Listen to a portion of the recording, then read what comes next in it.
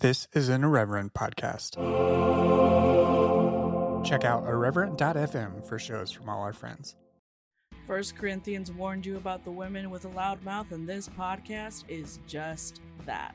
Here at the Speaking in Church podcast, we talk all about the regular people and the things that regularly happen to them in the evangelical church.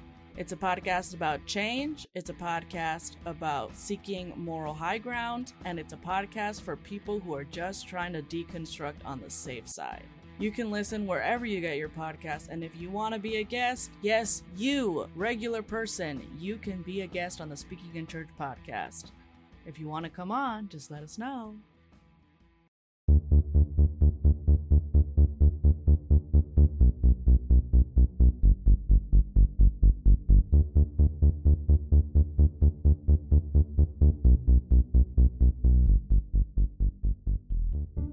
Hello and welcome to Exvangelical. I'm your host, Blake Chastain. This is the last episode for 2021, and it features an interview with Scott Okamoto, who I'm really thrilled to talk to on this show. I was able to meet Scott over Twitter over the last few years, and it was great to talk to him in this venue and learn a bit more about his own experiences. He grew up within evangelicalism and then ended up teaching at a Christian college as Azusa Pacific for quite a while. What's interesting about his story is that he did not have to sign an NDA or anything like that when his tenure at APU came to a close, which is not the case for a lot of professors at Christian colleges. They often are subject to NDAs and can't speak openly about their experiences. That is not the case for Scott, and he will be working on a book to detail his own experiences within that environment, both.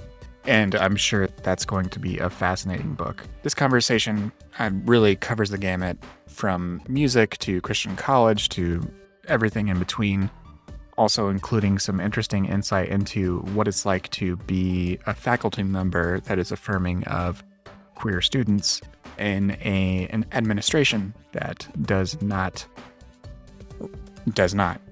Some very interesting insights there, and I can't wait for you to hear it. Now, I also want to take this moment to say thank you to all of you who've listened to the show over the last 5 years. 2021 has been such an interesting and significant year. Of course, in the background of everything has been the ongoing pandemic that has completely upended our lives throughout the world. But when it comes to this show and the sort of things that we've been covering for the last few years now, I am very grateful for what has been accomplished so far. In 2021, I helped to create the Irreverent Media Group and get that started. I've also had the chance to be on TV to talk about some of this on MSNBC, as well as secure a book deal. And I'm actively working on that manuscript right now as well. And I'm just so thankful for all of that. And thank you to all of you for listening to the show and listening to the interviews that I post here. It's been such a great opportunity, and it's been incredible to see the sort of response, both from people who value these types of conversations and how they proliferated across all number of shows on what your favorite podcast app, as well as on YouTube or elsewhere, or Instagram and TikTok. It's been incredible to see the ways in which people have been able to control their own story and speak back and respond to those within evangelicalism that we now see are trying to control the narrative. And as I've said elsewhere and written elsewhere, we've reached the end of that white evangelical hegemony, of that control over this narrative, and that is so incredibly exciting. Wherever you are in your particular walk, and that's a very Christianese sort of thing to say, but wherever you are in your own personal journey, again, very religious language there, I hope that this content, that these interviews have helped in some small way. I hope that you also will enjoy some of this time near the end of the year to rest and to stay safe as the Omicron variant continues to make things so strange and difficult again.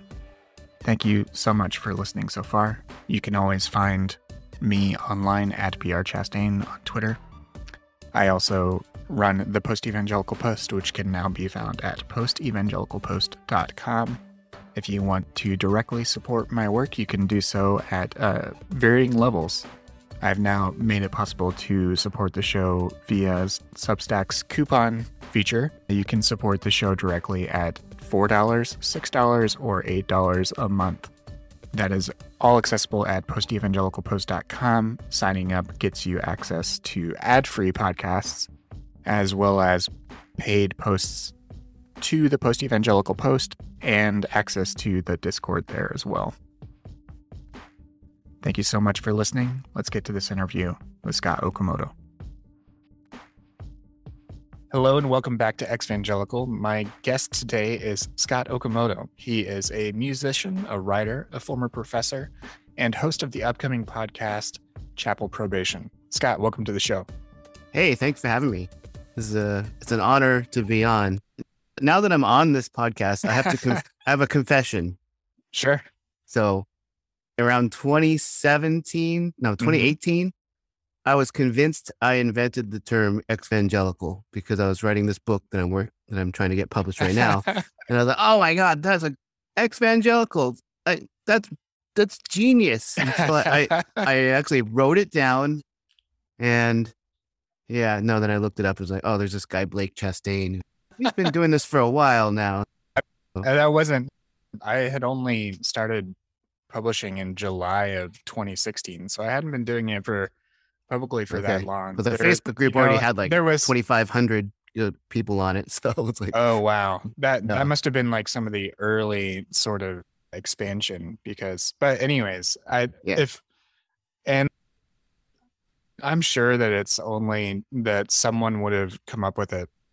I think the fact that it became known through the hashtag, and that is really the extent of what I'm like comfortable saying I contributed to, because someone would come up with it. Sure. But you did, and not only did you come up with it first, but I feel like your personality is the best, representation for it too. So you have this you have this very welcoming and even keel persona. So it's great. Well, thank you very much. I would have been way too much of a smart ass if I had come up with it. It would have just offended everybody and made everybody mad. Well, we know each other through Exvangelical Twitter, and there's lots of different Exvangelical communities now on different platforms: Facebook, Instagram, TikTok, Twitter. But we got to know each other through Twitter, and during those sort of early days, there was an ongoing joke that Chrissy Stroop, our mutual friend, was Magneto, and I was Professor X. Oh, heck yeah. I missed that joke. But that was between our two sort of personalities and the way in which we interact. But anyways, I thank you for your kind words. I appreciate that. I like to always start our conversations on the show just learning about where you grew up and what the initial sort of experiences you may have had with religion or white evangelicalism in a broader sense, what that was like for you and how you fit into those groups. Yeah, I was born on an army base in New Jersey, Fort Dix, New Jersey. My dad was serving his second stint.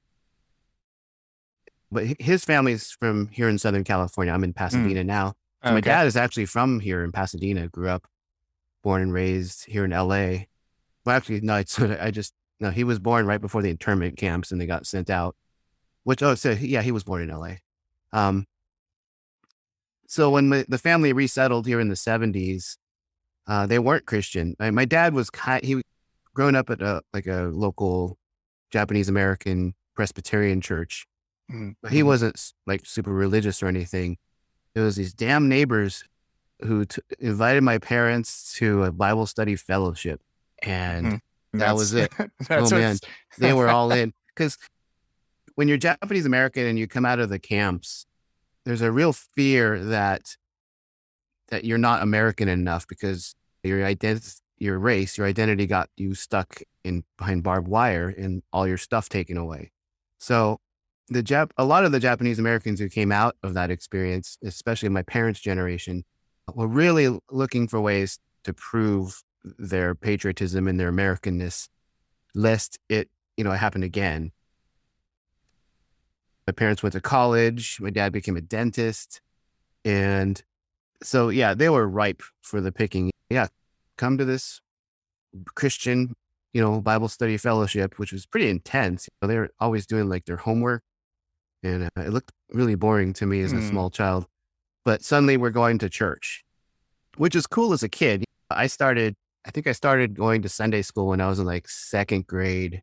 And I loved it. It's like you sing songs, you put a quarter in the plate. Yeah. You have a snack and everyone's nice. Yeah, they got me early. My parents have no excuse. They should have known better. But I was like a 7-year-old kid. So what did I know?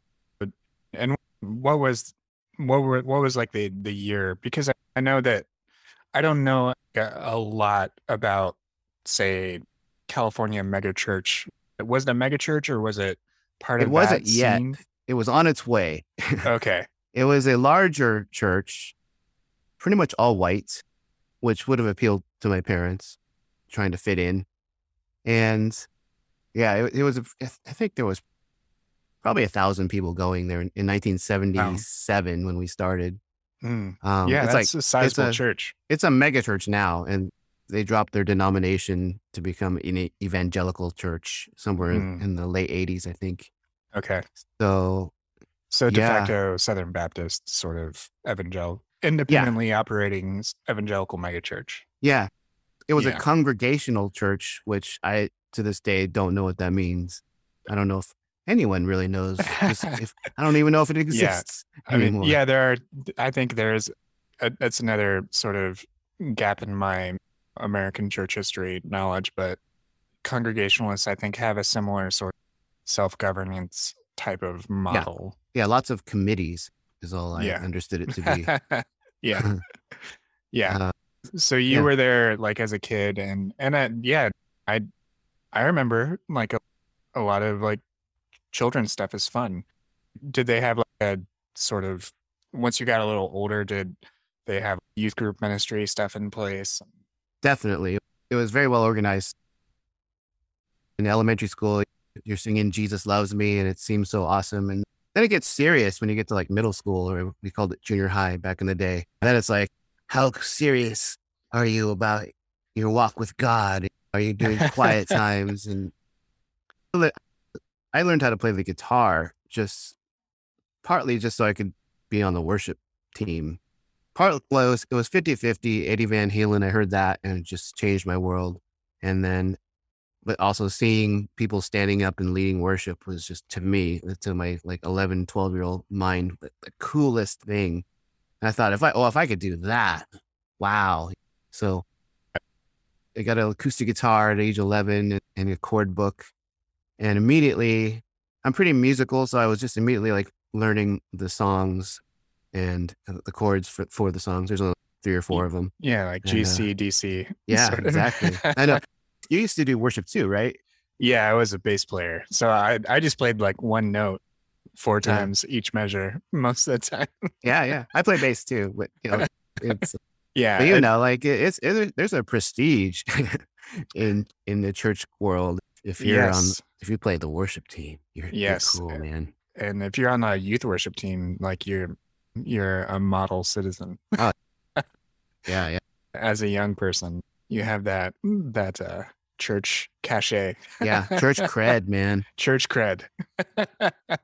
Not street cred, church cred. Church cred. We had it. That's right. We had it. So your teen years were probably in the 80s or so. So I know like people, I'm a little bit younger than you, but I had, so like people in the elder millennial space like me had the Josh Harris style purity culture stuff that was in the air. Were there any other sort of manifestations of that? I know that I think it's like Elizabeth Elliot's book was big in some circles. Was that something that was present? Yeah, there weren't as many of the celebrity writer types.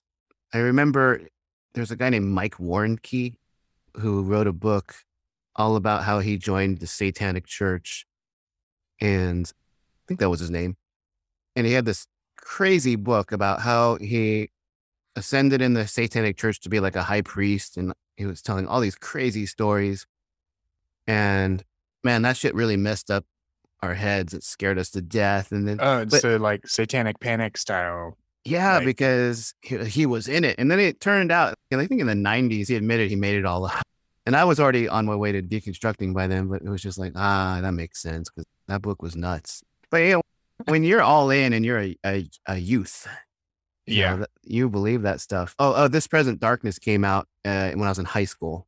Okay. The first book, and that really messed with my head. I'm so embarrassed to be saying this. I was seeing like angels and demons everywhere. I was just it teaches you to be paranoid and expect spiritual warfare to be, taking place around every corner.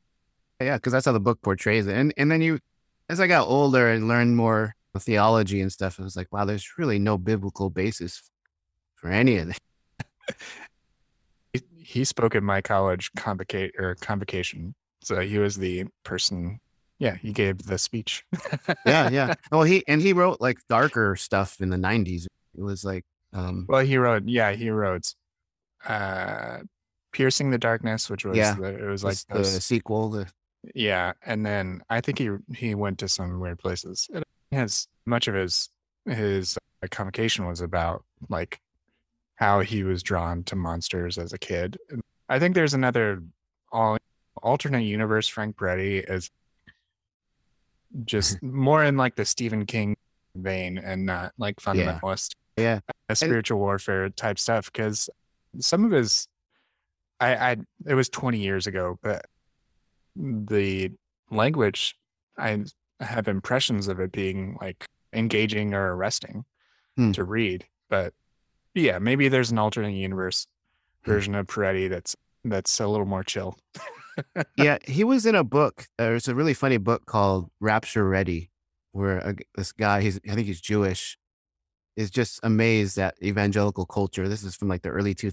Mm-hmm. And he reads This Present Darkness and he tracks down Peretti and asks him, like, it's like, do you think it was lame of you to portray liberal journalists as demon infested people? Do you see how that might be a negative force in society? And he kind of agreed, at least in this book. He backed off of that and said, yeah, that wasn't cool. So all of the college professors and journalists had like demons on their heads with their claws sunk into their skull, as if to say, if you're liberal, you're controlled by demons. And that probably wasn't fair. Yeah.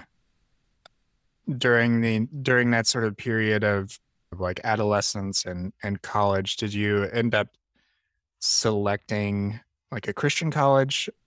Because I do know that part of your story is you do end up teaching at a Christian college. I don't want to skip ahead to that just yet. So what were those interval periods between youth group guitar playing, Scott, and college prof? Well, okay, so I was so hardcore that I didn't want to go to a Christian college. I wanted to go and duke it out with the evil, devil-infested liberals in college. And so I went to UC San Diego, which is a state school here in California, very science-oriented. I had Nobel laureates as professors. But it was in college, and I did InterVarsity Christian Fellowship, which is also embarrassing to talk about. And I led worship there and did I was Bible study leader, and I forget what the name of it is. I was in charge of UC San Diego was broken up into 5 colleges, and I was like in charge of my college at one point, running all the Bible studies, and I was I was doing it, man. Mm-hmm. I had all the cred. I had all the Christian cred. And there's this thing where like you feel like you're really doing God's work when you're at a secular school, a big secular school, because you go to classes and your professors might be hostile to Christianity. And that was tough. A lot of seeds got planted just taking like literature or history classes. These professors knew the Bible better than I did. I thought I knew it. I thought I was going to go and kick some ass for Jesus in these secular schools. And they were bringing up points and passages in the Bible that I had never read. And I was like, oh shit, like, I don't really even know what I'm talking about. Yeah. And then it was in college where I met my now wife, and we had friends who were gay, and that was new for me. I never knew gay people in high school. And it's so embarrassing, but I was just shocked that they seemed like normal people, because I was taught that they have this agenda that they're trying to, I don't know, destroy your morality or something. And, exactly. Yeah. Right, spread their filthy ways and there was just these people, and they became friends with them. And it was like, wait, this isn't how you're supposed to be. You're not supposed to be nice. Right. You're not supposed to be a generous human being that cares about me as a person too. And so we did a deep dive into what the Bible says about homosexuality, and came to the conclusion that it doesn't say a whole lot. Yeah, it really doesn't. Yeah. And there's a few verses that are problematic, but we don't follow anything else in some of those books and some of those passages. Yeah. Yeah. But to your other point, like that, the way when you're in the thick of evangelicalism and you're taught about the homosexual agenda, right? And even when I remember, I was in the thick of it too. When I was in high school, I went to youth group like 5 or something at church 5 days a week. I worked at a Christian bookstore. I listened to Christian radio, and I remember like the Christian radio stations playing Focus on the Family every whatever time, and the amount of times they like said the homosexual agenda. Yeah. Once you become friends with people beyond that, and they are open with you and they tell you that they are gay or queer, like you realize that the agenda is like existing. Yeah. Dignity. Yeah. That's so sinister. So who's got the agenda? But when you just ticked off some serious Christian cred there, you said, Christian bookstore, Christian radio. So let me flex a little bit here. I grew up 7 or 8 houses down from James Dobson. Wow. Okay. Yeah. But yeah, so the Dobsons, they've been in my house. They were friends with my parents. So like earlier this year, when it came out, there was, I think it was on Brad's podcast, Straight White American Jesus. They were talking about how we have now discovered that his mentor was like this white supremacist, white nationalist. It's like, oh man, that man was in my house. So I went to my parents. I'm like, did you know that your buddy, and they don't like him anymore, but he probably saw you as like the good minority, so he could hang out with you. He could talk to you. I missed that fact. If I did read it, I wasn't aware, or it didn't stick with me. But the white nationalist thing. Yes. Yeah. So his mentor, and he wrote the guy's newsletter in the early 70s before he did Focus on the Family. Yeah. Like, damn. Wow. Okay. So yeah. Okay, we're done. We're done Christian flexing. Yeah. So you went to UCSD. You like wanted to be, a light bearer for the gospel or whatever it might be. As we were commanded. That's right. Yeah. I saw going to Christian college as like some kind of cop out. Like, oh, what are you hiding from, man? You got to get out there. You got to mix it up and do it in the real world. It's just, it's so dumb. It was like, whatever. No. It's like, but you keep mentioning it's embarrassing. And I think that's, at this point, we need to like just embrace the cringe and recognize that we've changed since Yeah, then. yeah. I'll Like, try and stop apologizing. Christian cred becomes Christian cringe, I Yeah, guess. no, totally. But the great thing the plan didn't work. I think I dug in hard my first couple of years, and I felt like I was getting stronger as a Christian because I was getting my ass kicked in classes. I had secular classmates who knew the Bible better than I did. But I became an English lit major, and we had a really good new English department with some really great people. And these two professors mentored me. One was Dr. Lisa Lowe, who's like a preeminent Asian American scholar. She was so great. She knew I was a dumb conservative Christian, but I was trying to just be cool and exist in this academic world. And the other was a guy named Quincy Troop, who was an American Book Award winning poet, and he was the biographer for Miles Davis. He really took a liking to me and would invite me to his office to chat. He'd be on the phone with Miles Davis right before he died, and I could hear his little whispering voice. And it was just like, That's wow, crazy. I'm like one degree from Miles Davis. Toni Morrison came and spoke to us because he's friends with her. So while I was trying to hold on to this Christianity, I was being exposed to this amazing world of literature and the sciences. My girlfriend, now wife, was a biology major. And it already was shaping up in our minds where, like, at least evangelical Christianity and all this amazing world of literature and science really don't jive. Because I was convinced that all truth was God breathed, and I don't remember whose quote that was. But okay, you seek truth, then if your faith is correct, then God is behind that truth, regardless of its source. So I was thinking like, well, if I read Toni Morrison and my mind is blown, then that's God working in my mind. God is using Toni Morrison or Virginia Woolf or Mark Twain or all these writers that I was studying. But really, those were just planting seeds of, yeah, no, that's not how it works. The churches I would go to and the Christian circles I would be in wouldn't agree with it. What happened to Frank Peretti? What happened to... Yeah, I'd love to hear more about that, because I was also like, in my sort of academic track, and for me, like college was also a big turning point for me. The context for me was I went to college and I chose a Christian college because at the ripe old age of 17, I felt a call to ministry and was like, why not get started early? Yeah. And so, that's another Christian cred right there, man. We should be playing Christian cred bingo right now. Like, yeah, we should. That's definitely some. We need to make a card, a whole bunch of cards. Make a card. Yeah.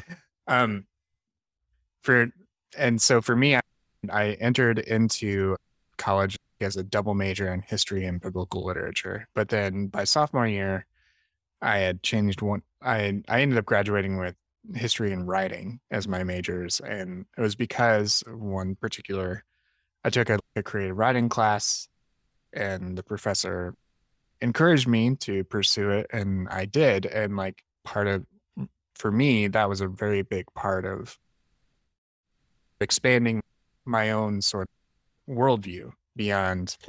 So I'm curious, you had these two really impactful, like, mentor relationships with these professors. Were there any other texts or other things that they were exposing you to?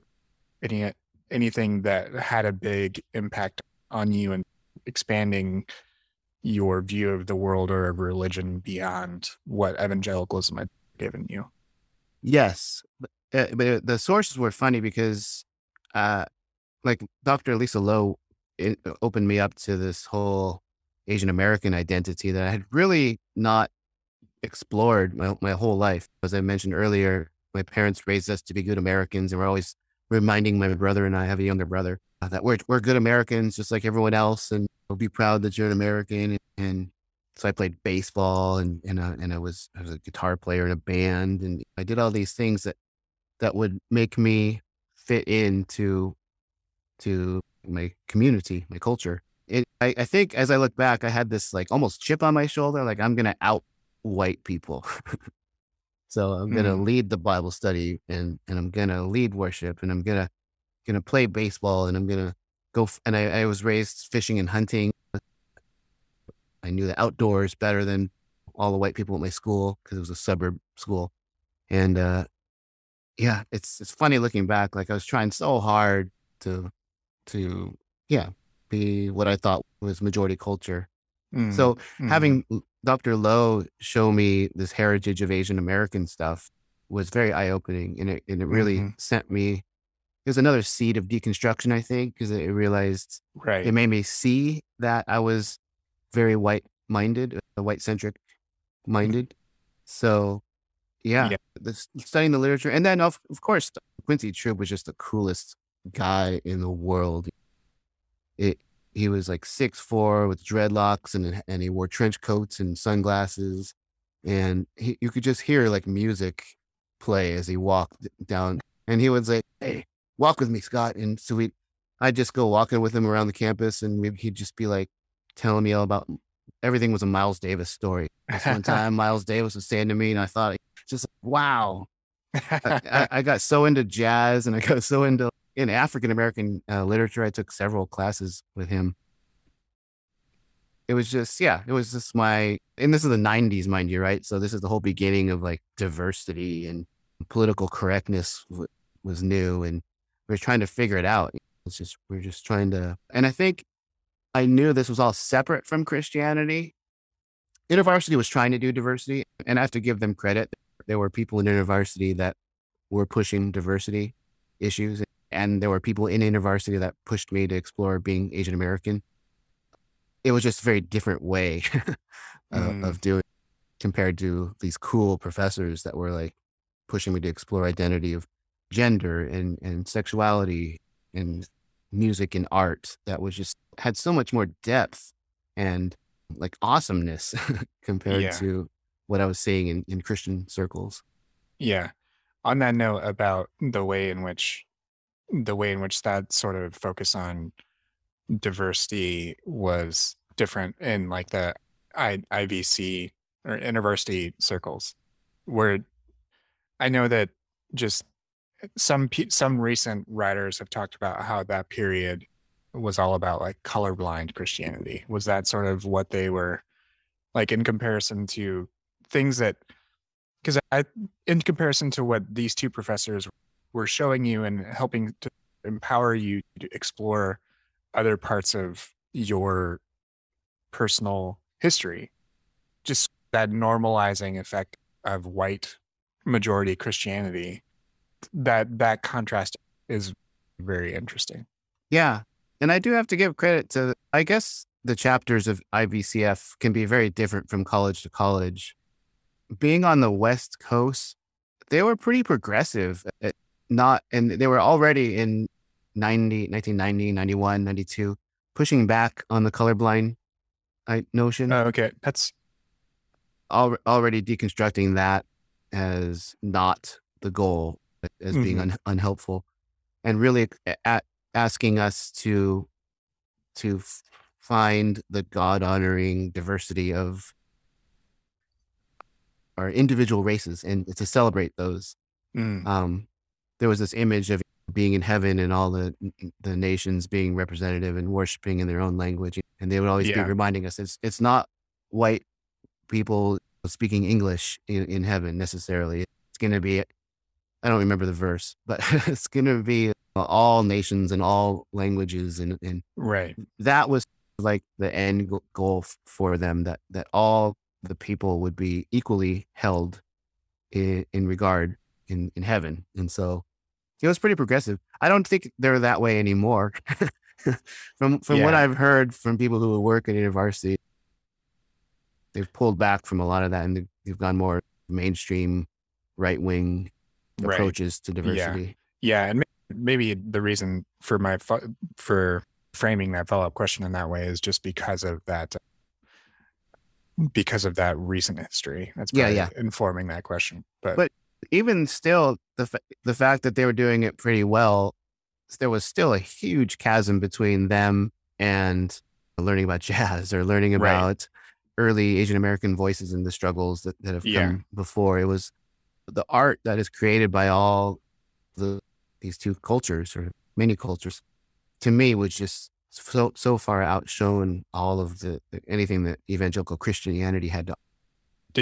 Was the book, so one of the books that was passed around worship circles and stuff was this book, The Heart of the Artist. Did you ever read that book? I never did. I heard of it. It's on that, in that sort of mode, and it's supposed to be all about being a Christian artist. Was that like their version of like the Artist's Way, or maybe that was like, because it was probably published in the shadow of that for the Christian market, but I think it was like one of the Willow Creek sort of worship leaders or one of the other mega churches. Anyways, we ostensibly read it for like our youth worship team stuff, but it makes that's a retreat for a worship team. But it makes me think of that, of how like when you try to shoehorn artistic expression into evangelicalism, like those sort of invisible boundaries, you feel them if you're trying to create that art, or if you're trying to enjoy it, like you can feel the boundaries that are there in a really interesting way, that if you're listening to Miles Davis, there's more depth there. Yeah, training in depth and artistry. I remember feeling really guilty. I went to a Rush. I was a big Rush fan because that's where all the nerds and geeks listened to in the 80s. And I went to my first Rush concert when I was like 14. And as soon as they came out and started playing the song called Spirit of Radio, I started crying, seeing that there's no internet, so you have no access to your heroes. And so seeing them in person in my crappy seats way up in the ceiling, but even still seeing them and hearing them play these notes and sing these melodies, it moved me so much that I had a tear, and I was embarrassed because as much as I loved worship and enjoyed worship, I never cried in worship. I never had that response. I saw other people crying, but I was just like, yeah, this is cool. Worship, man. I feel good. And the same thing happened in 87 when I saw U2 for the Joshua Tree tour. As soon as the opening notes started playing with the Edge, playing the guitar on Streets Have No Name, I had the same, like, oh, I'm choking up. And it's like, damn, why don't I have this during worship? Should be way more powerful than these secular rock concerts. But to me, it wasn't. I never had that response. Yeah. That's so funny. Those two bands are like, I had one friend that was real in high school that I looped into coming to youth group with me, and those were his two bands. So a lot of Rush and U2. U2 was okay because they sold U2 records at our Christian bookstore. So I didn't have to hide at church that I listened to U2. It was always like, well, they're not singing about God necessarily, but I hear he's a Christian. Okay, maybe. Right. Yeah, Rush. That's just Satan. You can't have your 2112. Yeah. No. You're standing on a pentagram. What? Yeah, that was hard. I had to but there was like an underground group of us at church that listened to Rush. And we would get all deep. Like, these lyrics are really like philosophical. Like we were figuring out ways to meld our Christian belief with these very deep human lyrics. Yeah. Neil Peart had some interesting ideas. I think between Tommy and 2112, those were like my first introduction to like concept albums and stuff. Oh, The Who. Yeah. So like those two were the first that I ever, and I love that idea. And once Pedro the Lion put out 2 concept albums, and those were huge in my own. I just got introduced to Pedro the Lion. I have to shout out a friend of mine who's also an ex-Christian, and she was telling me about especially their early stuff was very deconstructy. Oh yeah, definitely. Yeah. So, yeah, I'm a latecomer to them, but I'm really digging them. Yeah, and David Bazan is the lead singer of that group, and also recorded under his own name for around 10 years. So like his discography is split across those two names and some other things. I'm But, gonna look that up because that's but like I said, I'm like all in now with them. Like, yeah, where was I? This is from 20 years ago. Some of it. yeah. So there was this album. So I'm just gonna geek out about Pedro and Lion for a second. Do it. Um, Geek out. so there was a song called "Secrets of the Easy Yoke" that came out in the late '90s, I think, and it was on one of his. I can't remember whether it's on the album "It's Hard to Find a Friend" or "The Only Reason I Feel Secure." It was on one of those two albums, and the chorus or the refrain is, "Would someone please tell me the story of sinner's ransom from the fire? I still have never seen you, and sometimes I don't love you at all." Oof.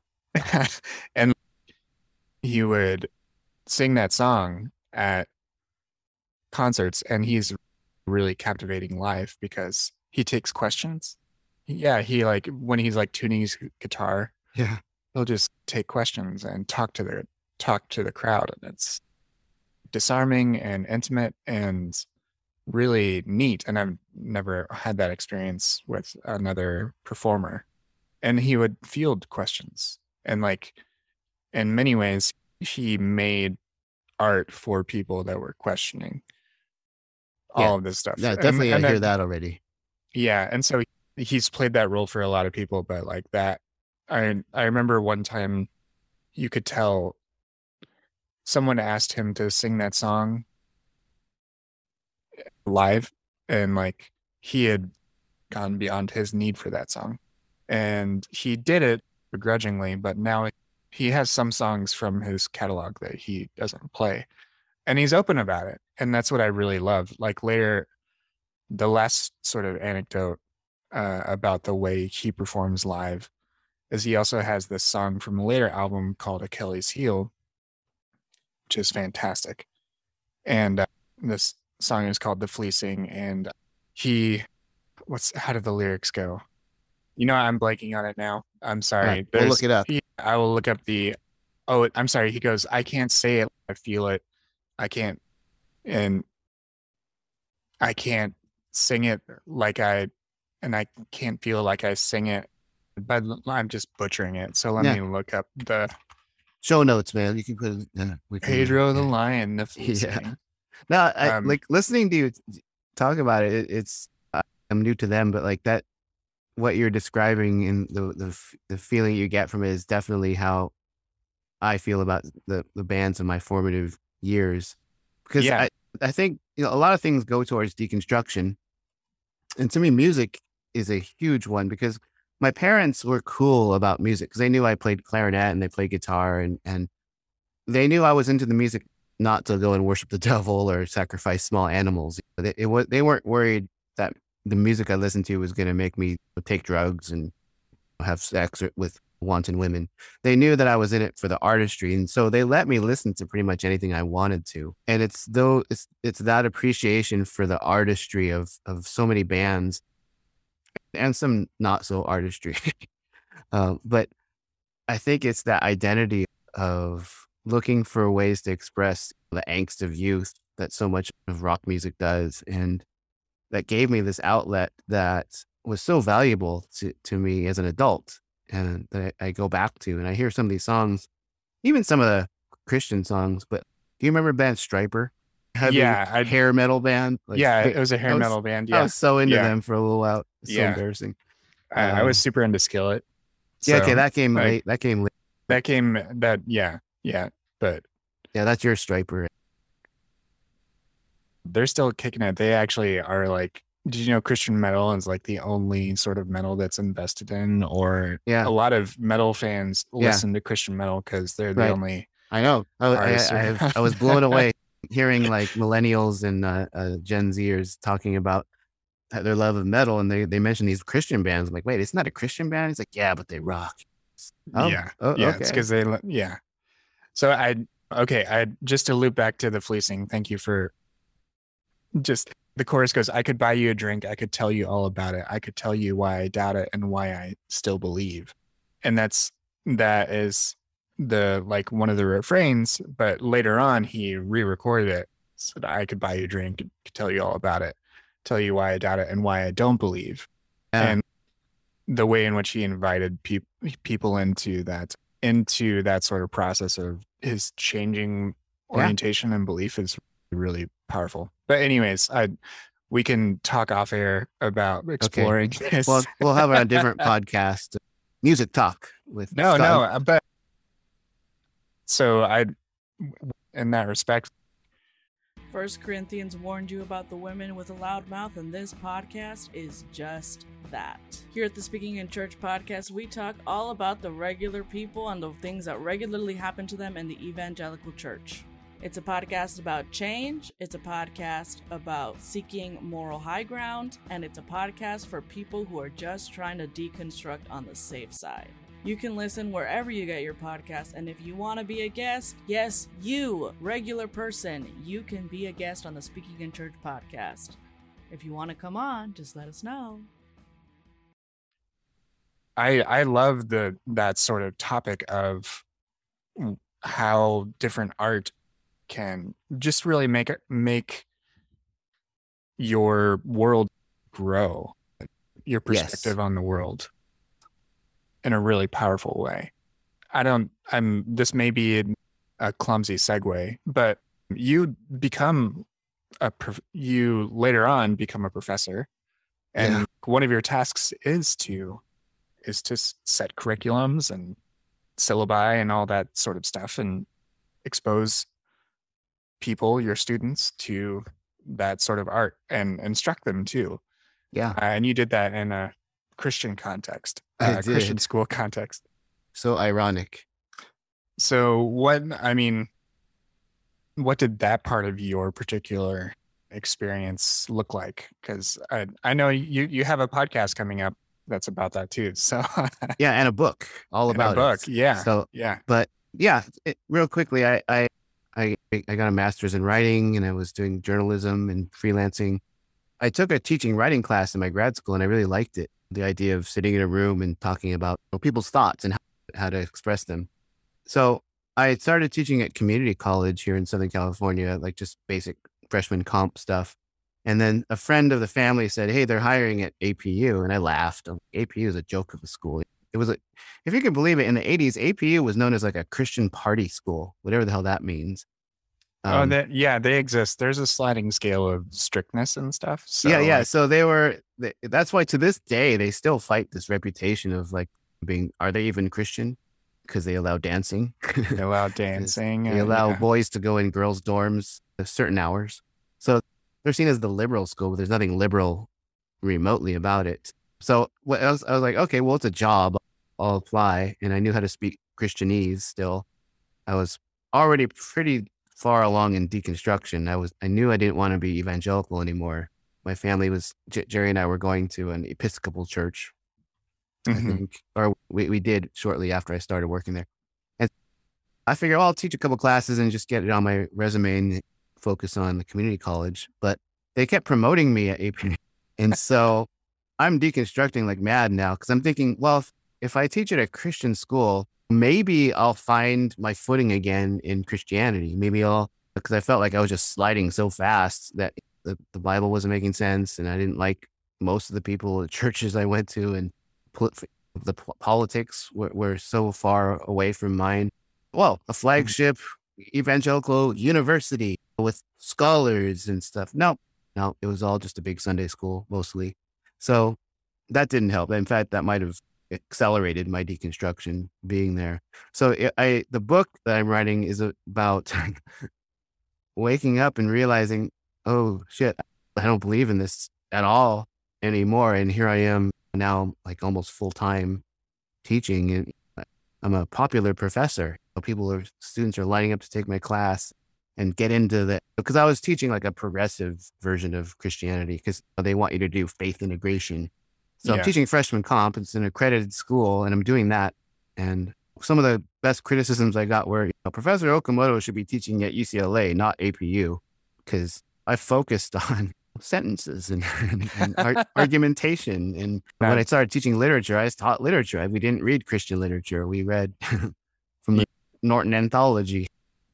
Some students didn't like that. Most did. I got along great with all my students. 99%. Though that 1% made it tough, though. They thought I was Satan incarnate.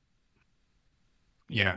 There's a lot of racial components too. So I started writing this book about the experience and all the racism and homophobia and sexism and hatred of poor people. Prosperity gospel is huge at these evangelical schools. Your riches is like your fruit of the spirit now. It was hard, but when I did make peace with the fact that I didn't believe, I stayed there knowing that I could still help them be better Christians, I felt, even though I didn't believe in Christianity anymore, but I felt like I knew the Bible pretty well at this point. And if we actually look at what Jesus said, yeah, I can apply that to creative writing or composition or how you read literature. Right. And it was easy. And yeah, so I was there for 15 years. Wow. What was supposed to be a semester or two. Wow. Yeah. So I am curious, just from the standpoint that you are able to talk freely about it, just because I do know that some folks who exit those institutions are restricted through NDAs and other things. Yeah, I signed nothing. They just fired my ass. Well, yeah, that's a funny story. They were going to fire me, but I talked my way back into the job because I teach argumentation, and I argued my way back. And then I came home and I told my wife, yeah, they fired me, but then I argued my way back. And she was like, why on earth would you want to stay there? And I was like, oh shit, you're right. I don't want. By that point, I had been 5 years planning my exit. It was just like, I guess that's it. The only reason I stayed longer after they started to demote me once I got mixed up and my name got associated with the underground LGBTQ group that I was the unofficial faculty advisor for. Once my name got associated with that, they wanted me out, but they didn't have grounds for firing me because I had very high student evaluations and I was serving on, different committees and I was running a lot of things in the multi-ethnic programs. I was the only faculty actively involved. So they couldn't fire me, but they wanted to, and they just demoted me until, I was back to just an adjunct at the end. I'm sorry. That's it was fun. It did suck, but I got to tell you, it is when you grow up as a good Christian kid and suddenly you find yourself as the evil, dangerous person, it's fun. It's yeah, I do have demons in my with claws in my brain. I walk around. Yeah, fear me. No, I didn't. In my classes I did it, but some of the other faculty hated me because there's a racial component too, and I talk about this in the book. They expect Asian American men to be happy and hard workers and agree with everything, and I wasn't that guy. I was like the one like making snide remarks if you said something dumb, and that does not fly well with certain white people that expect me to be more respectful. And other white professors would say, I say the same things you do and I don't get in trouble. I'm like, yeah, I get in trouble all the time. Get student complaints and letters and calls to the president of the school. And yeah, so I just embraced being, to certain people, the bad guy. But my students, we got along great. They saw me as like a wonderful example of Christianity. So yeah. So what about the podcast? It's called Chapel Probation. You're working on this. It's not out yet, but alongside the book, you're also dipping your toes into the podcast world, which is exciting. Because I'm the only one I know that doesn't have a podcast, so I was feeling left out. Yeah, I realized like a lot of the stories I tell in the book were just so far out there. When I tell my friends that didn't grow up in evangelical Christianity, they're like, "No way, did that really happen?" And so I'm friends with a lot of former students and former faculty who can corroborate, and in fact, they even have crazier stories. And so I thought I need to bring them in to back me up, and then I'll do a podcast, and then I contacted a whole bunch of people on social media. Does anyone want to tell their stories from APU? And man, I got, immediately 20 people within half an hour were messaging me with stories. So I created the secret Facebook group and I started to curate like how I want this to go. And yeah, it's gonna be pretty wild. That's awesome. The stories. In fact, I think for so many people outside of AP who reached out to me too and wanted to tell their stories of like Biola and Wheaton and Liberty. So I think if I get to a season 2, yeah, I would love to have like you and Brad on to talk about. I can tell my crazy Wesleyan May term listening to 2 chapel tapes at once story. Yeah, no, you beat Brad's story. Brad went to APU. I should have him on. He was there like a little bit when I was there, even as a student. And yeah, everybody's got. If you've gone to a school that requires chapel, there's a good chance you have at least one story about something. Yeah, it's a lot of chapels to fill, so you got these sometimes crazy people speaking and saying some pretty wild stuff. Yeah, there was one just funny anecdote I remember. We had one year where the worship like director, like the person was I don't know if it was, I can't remember if it was interim or a full position, whatever. It was the faculty person in charge of chapel that year. And one time they stood up and accidentally said, "Come and worship me." Whoa, Freudian slip. Which was out of all of the like people that were in that position, they were the best. So it was just a funny little moment. I think you're supposed to stone that person if I read the Bible correctly. Yeah. You guys you did not respond biblically. Yeah. Yeah. I think it's a great angle for a podcast because there are so many Christian colleges and they vary so much. Like I went to Indiana Wesleyan and we were so jealous of Taylor, which was like Taylor University was half an hour down the road in another small town in Indiana. And they had very minimal chapel requirements. It was only 2 days a week.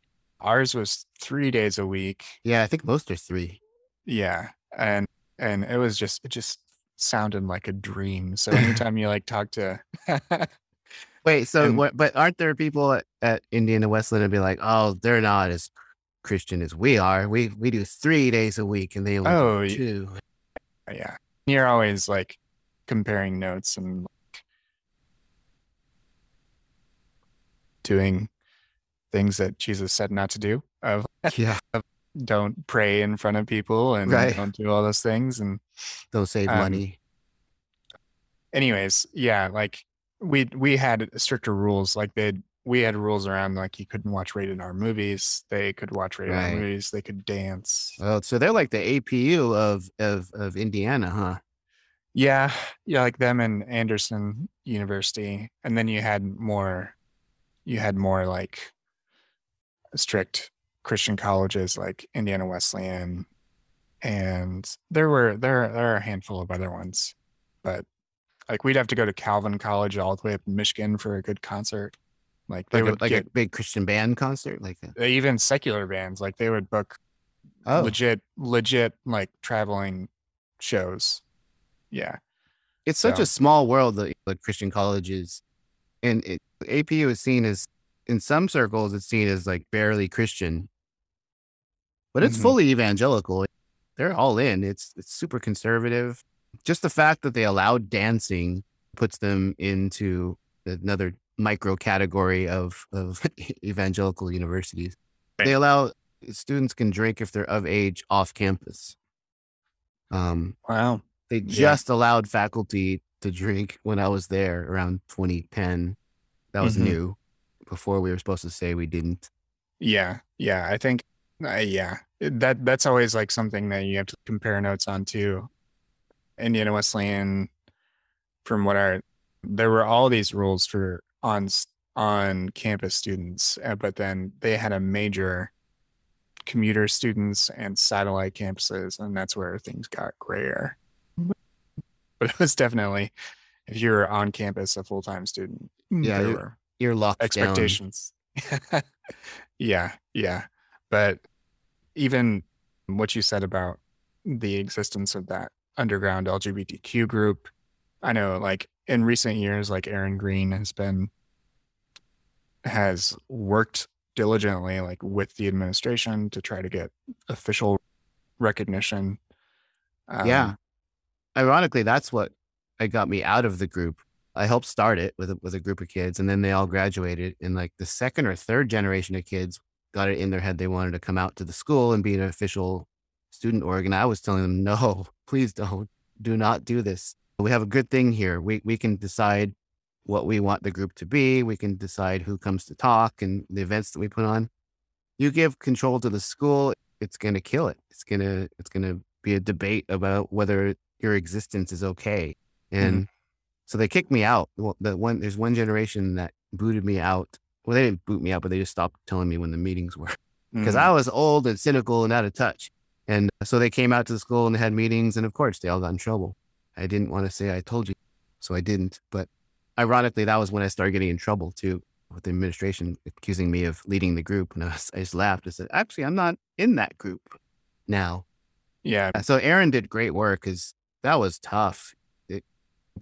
Your listeners can read all about, if you type Haven APU into Google, it's a whole, thing. And I've had her on the show a couple of times, so you can also look into the archives of this show where she talks about her experience. But it is. I'm sure that there are a lot of goals, and the goal, I think, should be to always push these people forward, these groups forward, and challenging them in the way in which they don't affirm queer identities.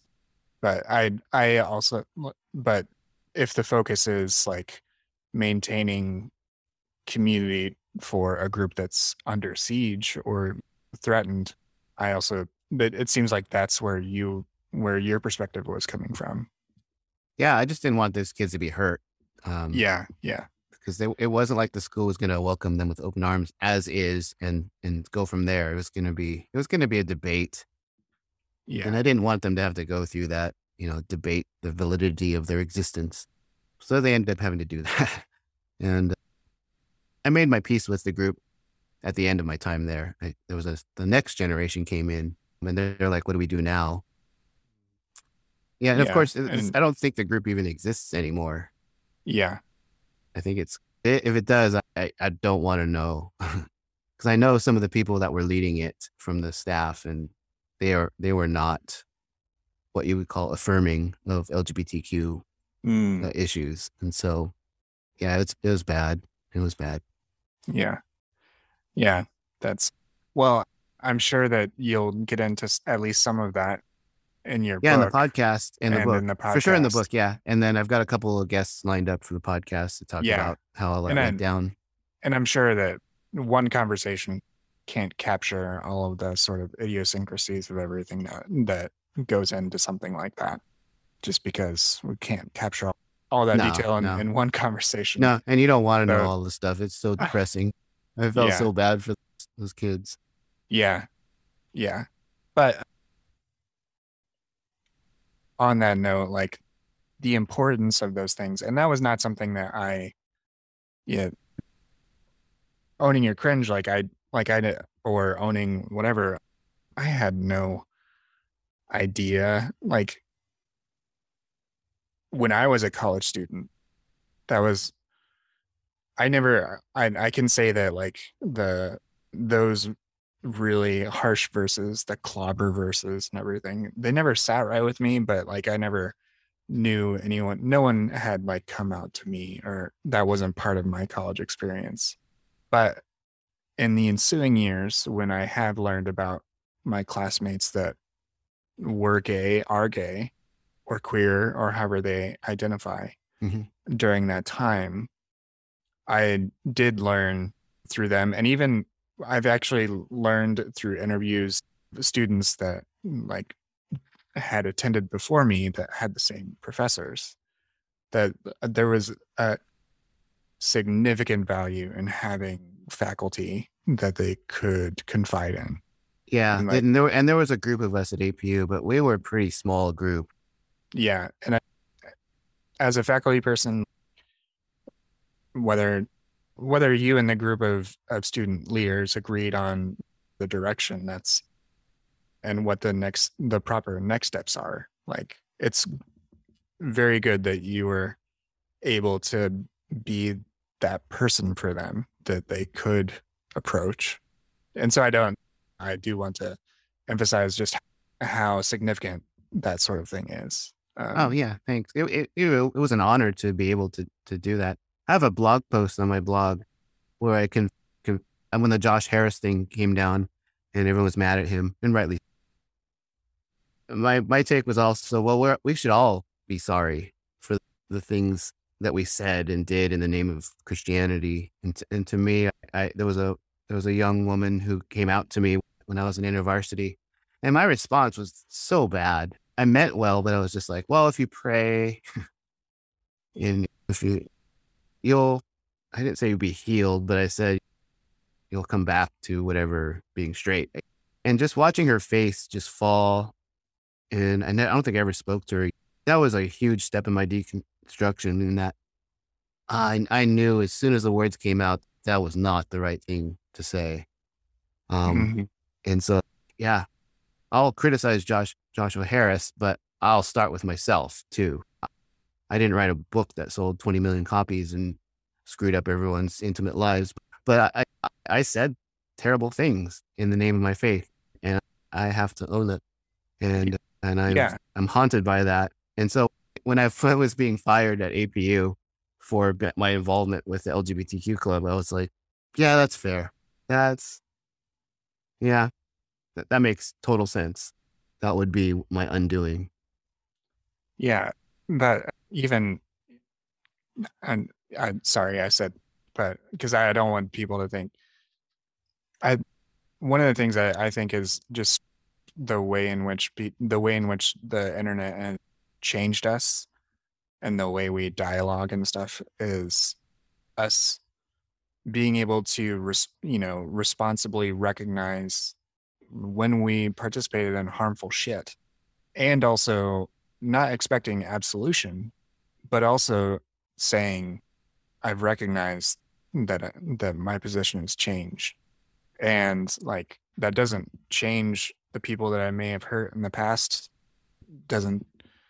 but I've learned from those mistakes. And that's the gritty shit of all these stupid blog posts about people deconstructing for street cred because data's hip. And if these systems were legitimately righteous and good for people, then deconstruction wouldn't be necessary. It would be so painful. Like, it's not hip.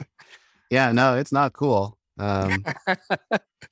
Because you can't win on either side. You're obviously on the outs with your Christian friends and community, but to people that were never in it, they're just like, well, duh.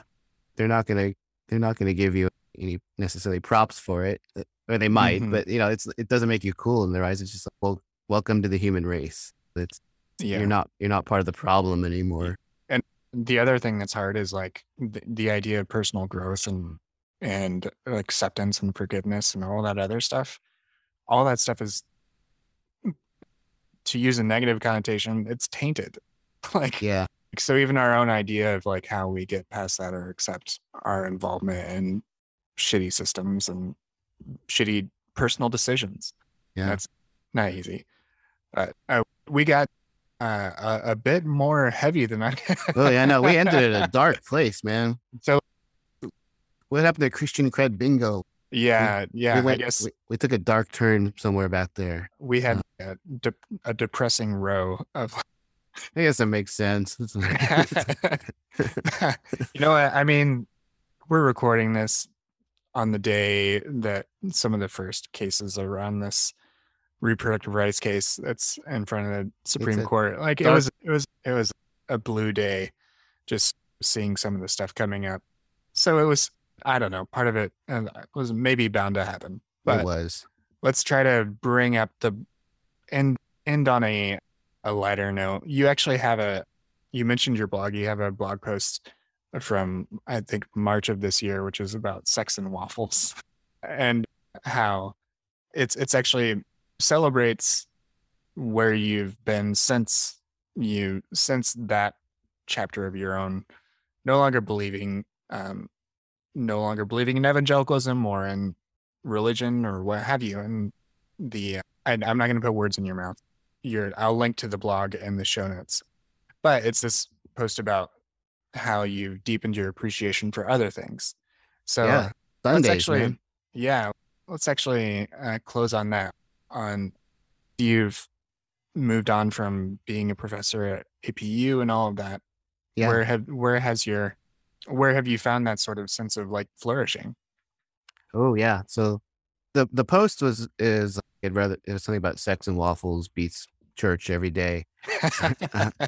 I was on another friend's podcast and he called me out. He's like, "You really have sex on Sunday?" I'm like, "Okay, it happened like once." But when you have little kids, it's not, they get up really early. And so maybe twice. But it's the principle. It could happen because if you're in church, it's not going to happen. So at least now the waffles happen. So I'm good at making. I live around the corner from a Roscoe's Chicken and Waffle here in Pasadena, and I just love their waffles. And when we moved here like 25 years ago, I was like, I got to figure out how to make these waffles. So we've been perfecting like a buttermilk waffle recipe. And early on, when the kids were little, we would put on like a James Brown record and just do these silly dances in the kitchen while we made waffles.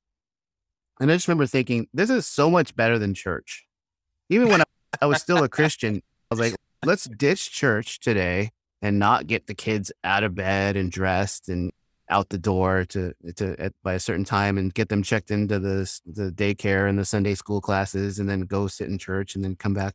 Let's make waffles and dance to James Brown. And I've got these videos of just this. It was so much fun.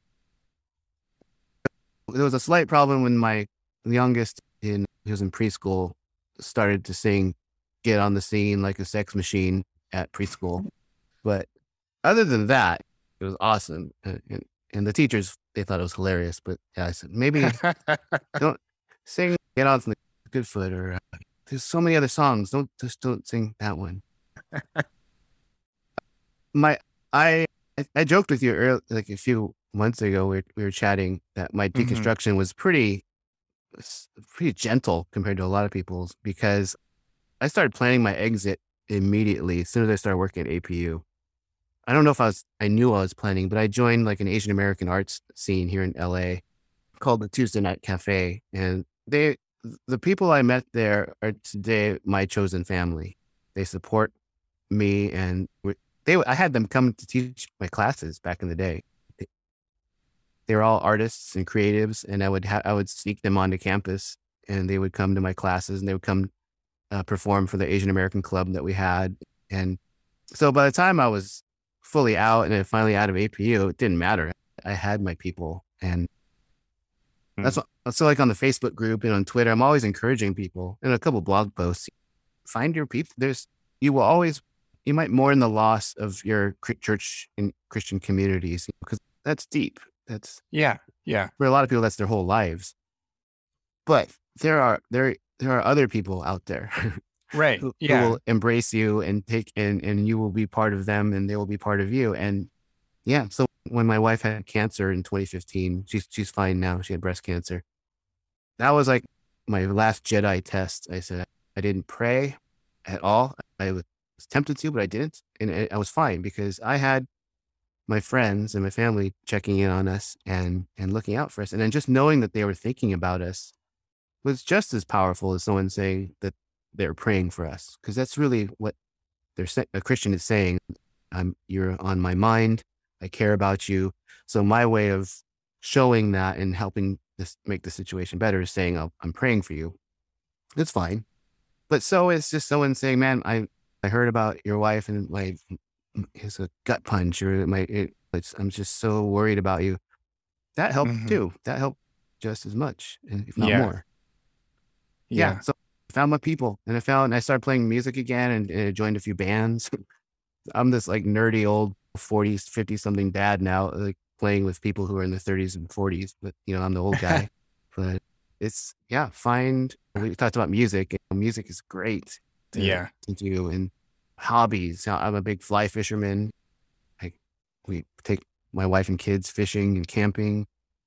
There's just so much in this world that exists outside of necessarily a Christian upbringing that, I feel like if there is God, that he exists, she exists in these beautiful spaces of community and art and love and nature. Yeah. I feel like I just as satisfied, if not, I feel more satisfied with my life now than I did. So there's a happy place. That's great. And that's a great piece of, there's wisdom in that you constructed a social network that wasn't dependent on evangelical circles, or that is what makes things hard through. There's even a term for being Holy Ghosted, right? I haven't heard that. That's good. So of just losing your community overnight. So the fact that you found these connections and these people that were that same sort of social support. We're social animals. Even introverts need other people. That's great. And that's such good advice. And I'm so glad to hear that you have that, and that was part of your experience. And even if you only have sex once on a Sunday, that's still probably more than the people going to church. And it's a great blog post title. Yeah. Well, if you could have both on a Sunday, then that's a banner Sunday. Yeah. Scott, thanks so much for talking to me about your life, your projects. Where can people find you online? Where can they learn more about whatever you want to mention here? Oh yeah. So I'm on all the socials. So because I'm trying to publish this book, and congratulations on your book that will be coming out. Thank you. Hope to be joining you soon. We should do a book tour. I'm just starting. I'm sending out the proposals next week. So because of that, that's how it all starts. Our agent made me get on all the socials even more. So I'm on Instagram, and Twitter. Facebook, like my little curated space, but I'm happy to meet people there too. Yeah, R. Scott Okamoto is, I think, most of them. Great. Yeah, I'll make sure. It's so great to talk to you like this, man.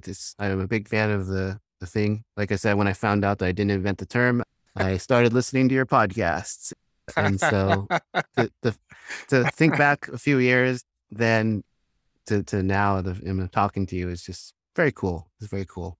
Yeah. I thank you for talking to me. I appreciate it, and I'm always thankful that whether people find this podcast or another one that's in a similar space, the fact that these sorts of things exist now makes things a little bit brighter. You don't feel so alone. Yeah.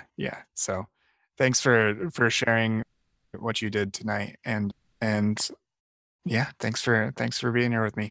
Yeah, man. Let's talk about music more next time. Yeah, absolutely. 1 Corinthians warned you about the women with a loud mouth, and this podcast is just that. Here at the Speaking in Church podcast, we talk all about the regular people and the things that regularly happen to them in the evangelical church. It's a podcast about change, it's a podcast about seeking moral high ground, and it's a podcast for people who are just trying to deconstruct on the safe side. You can listen wherever you get your podcast, and if you want to be a guest, yes, you, regular person, you can be a guest on the Speaking in Church podcast. If you want to come on, just let us know.